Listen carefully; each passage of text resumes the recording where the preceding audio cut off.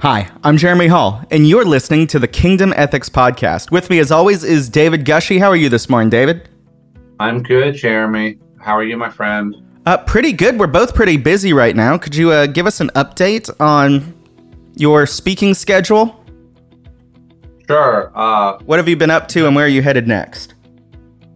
The main thing is about every podcast in the world talking to about the democracy book.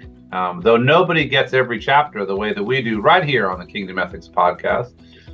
And in a few days, I'm heading overseas with my wife, and I'm speaking in England, Wales, Lithuania, and Germany. In each place, I'll be talking about this democracy book and getting a chance to do some preaching too. Fantastic. So it's been planned for a long time, and we're excited about it. I love that you get the opportunity to preach as well as do your academic work. I love the way those blend in the ministry that you've been allowed to build. With our seminary students, we had our class last night. We're about halfway through the semester with a crop of Intro to Christian Ethics students. And I don't know if they caught it. I tried to drop a note in the chat because I wanted the students to notice that your job is not preacher. David Gushee is an academic with multiple chairs teaching Christian ethics at graduate and up levels around the world, but you are preaching. These students need to know they need to know the value of the homiletic expression. They need to have at least some rhetorical chops beyond writing a clear argument and having their facts and their citations in order. They need to be able to connect the themes, the events, the scriptures, the tradition, and the heart of the church if they're actually going to affect Christian ethics. Yeah, it has gradually become clear to me over my career that a lot of what used to be done in seminary classrooms was, we're going to teach you how to be an academic. So you write long papers and you learn how to footnote and how to do the style guide and whatever, right? Right. But we're training ministers. And so in ministry, I always say my first calling was to be a Christian. My second calling was to be a minister. And my third calling was to be an academic. And they built on each other, and none of them canceled out the one before. I want these students to know how to communicate Christian ethics from a pastoral perspective for the people of God, and I do that myself. So this coming Sunday, I'll be preaching in Chipping, Camden, England, on climate change. What they wanted was me to talk about climate change. I said I will preach texts and work my way to climate change. And they said that was cool. And then the Sunday after that, I'll be in Vilnius, Lithuania. And my host wants me to speak about the Sermon on the Mount or the Beatitudes, something programmatic, he said. So preaching is, if I could be preaching every week, I would. I love preaching. And It's central to my calling. Me too. I talk about the sermon as my art form. Yeah. The lecture is a different art form. I'll be doing plenty of those too. But yes. Yeah. Different rules. It's a different game. It is a different game. In fact, I never feel exactly in any other communication setting how I feel when preaching. Well, that's because there's nothing like it. There's nothing like it. Theologically, there is something that we believe is happening in that sermon moment between the prep and the delivery. And somewhere in the air between the speaking and the receiving, the Holy Spirit does something, and then it's received. Right. Any preacher who has had, I'm going to say 3 sermons. If you've preached 3 sermons, you've had someone come up to you after and thank you for saying something that you did not say that they needed, that's sound. As well as sometimes if you preach 30 sermons, somebody will say, you said something and it was not sound and it was not what you said. That can happen too. How did you hear that? Right. But yes, so I want to say, don't give up on preaching. And there is something about the sacredness of the task that continues to compel both of us, I know. Yep. I had the opportunity this past week, and I was back up in Atlanta, did a book event, preached at, check out Edgewood Church. That's an incredible church in Atlanta that should be a model for food desert, for inner city, for community building churches. Incredible ministry work there. Love the church. And I was working on a Right Now Media production. So keep him up, keep him busy. So this week, we are going to talk about, I think, let's see, what did you title the chapter? Because the chapter title on this was brilliant. It's, yes, it does sound like I'm trying to keep my job. The Politics of Cultural Despair in Germany, 1853 to 1933. So we all generally know this story, right? The interwar period, the Weimar Republic collapsing culturally and economically into despair, and a strong man being able to grab the reins. Why do we need to hear this story again? Because the story has a longer arc than that. It doesn't begin in 1918. It begins, I start this story 65 years before that, in the middle of the 19th century. I would first like to give proper credit to historian Fritz Stern, who wrote the book, The Politics of Cultural Despair, in 1961. Fritz Stern was a hero of my teacher, who once again gets a shout out, Glenn Stassen. Glenn loved this book. I think that part of what I'm doing in these historical chapters, Jeremy, is connecting the dots to our moment, providing some handles for thinking about some of the toxic brew that is developing in our politics. And I think the politics of cultural despair says a lot. That phrase says a lot. When a significant chunk of a population feels despair over the state of their culture, and then that despair gets mobilized politically, it can be very, very powerful. It doesn't usually lead to kind of peaceable democratic tugging and pulling. It's a much more apocalyptic kind of feeling than that. Well, it's sort of on a micro level. It's a doomsday. It's an end of the world kind of feeling.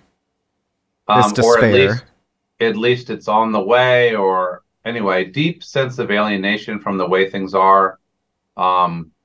Despair, that word also, which is a very powerful word, also signals hopelessness. So in this chapter, I take the story back further than I've ever studied, into the mid-19th century. And I study three men who nobody who is listening to this podcast will ever have heard of. Let me say their names. Paul de la Garde, Julius Langben, and Arthur Moller Vandenbroek, who lived in the 19th century, and Moller Vandenbroek made it to 1925.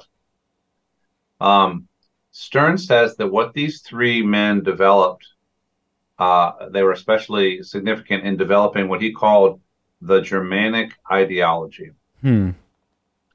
And this Germanic ideology, he also calls the national conservative movement at the time, or the Volkisch movement. That may be familiar if you studied Nazism. And so what they had in common was a deep sense of alienation from mid-19th century or late 19th century or early 20th century Germany, which they derided as insipid, liberal. I wrote, here's one paragraph. This is how they describe their culture. It's urban, industrial, and capitalist, and all of that is bad. It's commercial, materialistic, and bourgeois. It's secular, rationalist, and scientific. It's bureaucratic, democratic, and mediocre. It's conflictual, pluralistic, and Jewish. There's the anti-Semitism. And above all, if Jewish is not the main word to use as a slur here, above all, it was liberal. So the sense, am I saying this correctly? The angst there is that sort of bleed from continental liberalism and Enlightenment stuff, and Eastern Hasidic Judaism had degraded what it meant to be German. I think that latter concept was a little bit later, mainly. That was definitely a factor for Hitler. He was freaked out by encountering Orthodox Hasidic Jews in Vienna when he was a young man, but that's not as much at play here for these guys. Okay. It's well, all these terms communicate a lot. People moving off of the farms and moving into the cities. Community moving from being local and like everybody knows everybody in the village, communal to industrial, big cities, anonymity in the big city. So maybe I'm just trying to make it as simple as possible. Yeah. From communal to transactional. Yes. We became widgets and cogs rather than neighbors. Right, and there were a lot of people who were worried about that with the rise of urbanization, industrialization, modern capitalism, and so on. The loss of religious faith and the rise of secularism, the loss of a mystical sense and the rise of rationalism, the loss of theological certainty and the rise of scientific approaches to the Bible,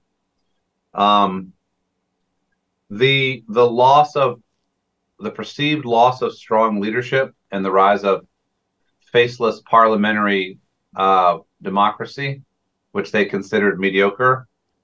The loss of organic unity and the rise of constant social conflict. Like this is symbolized by like capitalism and then Marxism emerging in reaction to capitalism, and the emancipation of the Jews to be citizens along with the Christians or people of Christian background.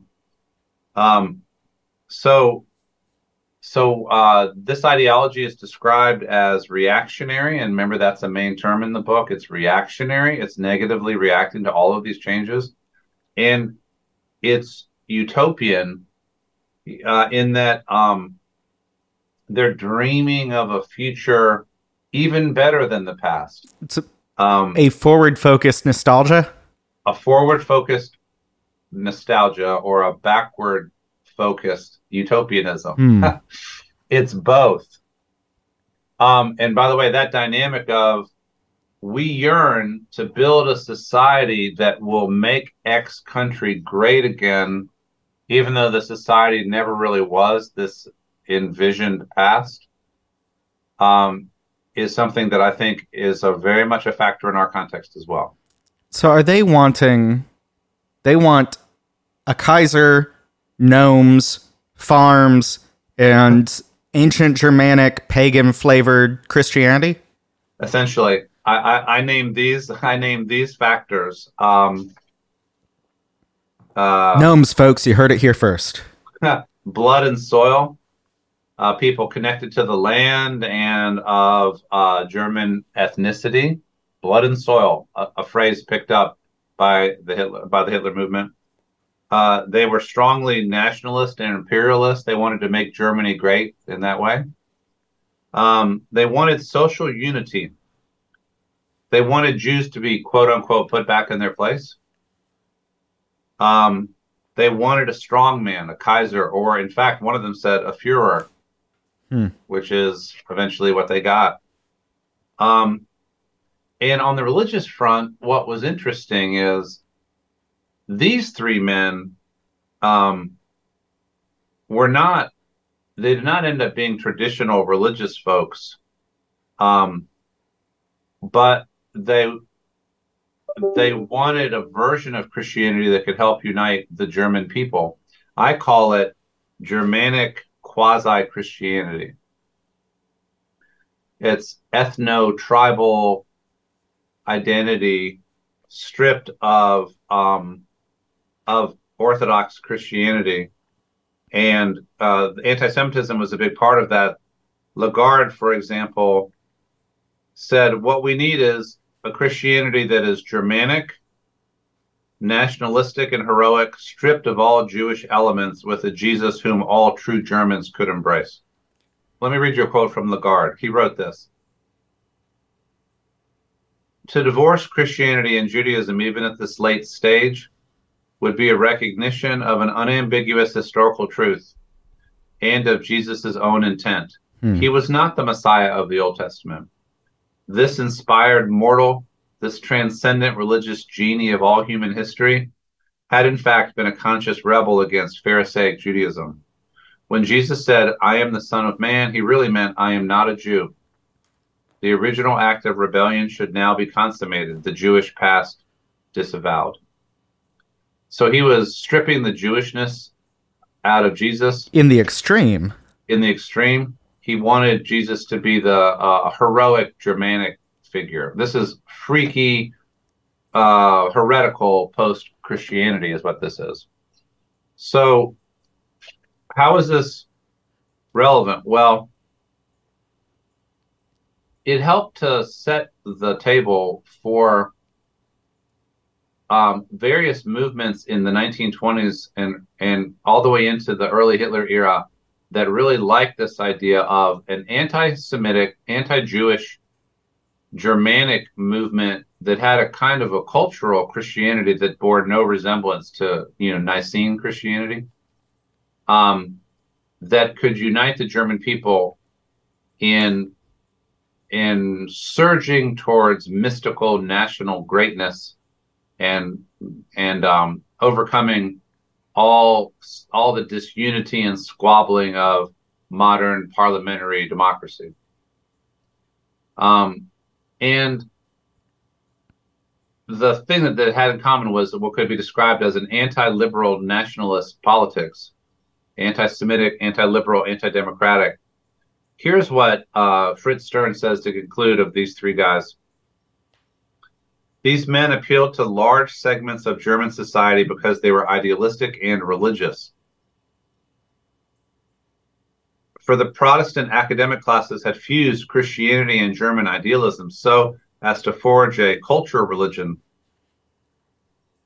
The religious tone remained even after the religious faith and the religious canons had disappeared.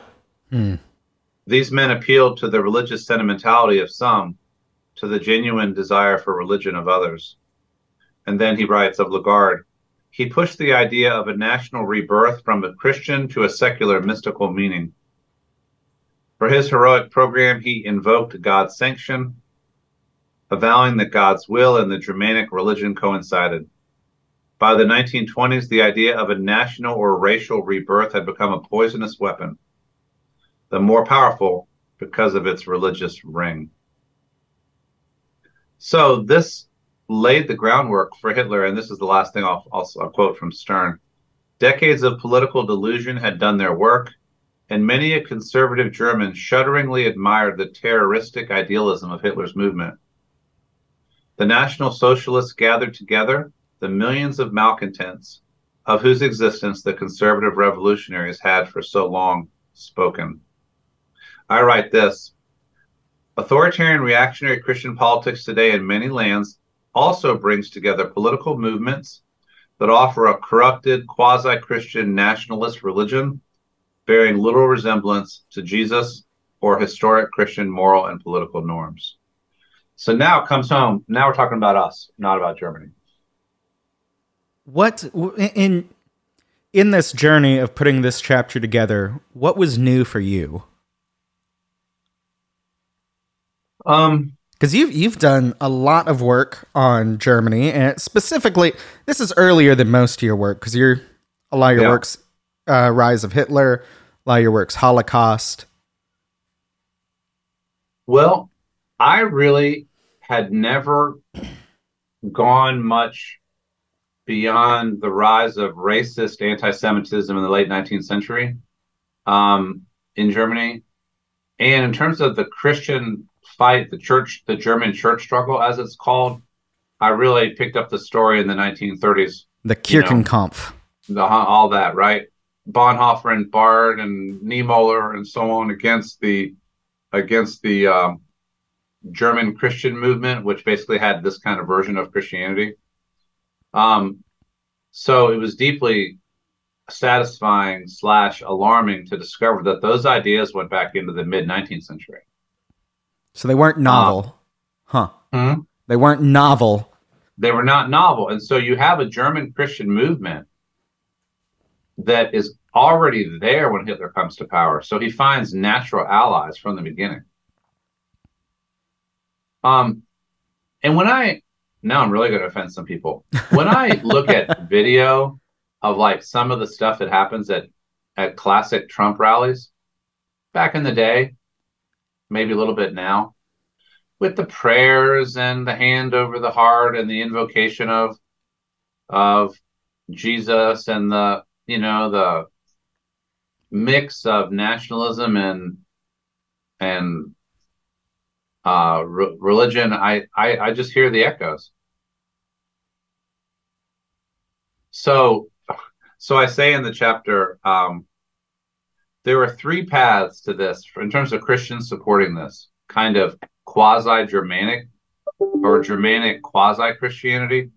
Some Christians supported it because they knew exactly what was going on, and they fully embraced this pagan brew. Other Christians supported it because they could no longer tell the difference between Germanic quasi-Christianity and real Christianity. Mm-hmm. And other Christians finally supported it because they weren't so much into the religion, but they embraced the politics that lay behind it.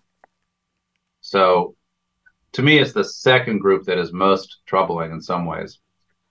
Christians who cannot tell the difference between Jesus, see faith, Sermon on the Mount faith, or Nicene faith, and quasi-Christian tribalism. If you can't tell the difference between those two anymore, then you're really in trouble.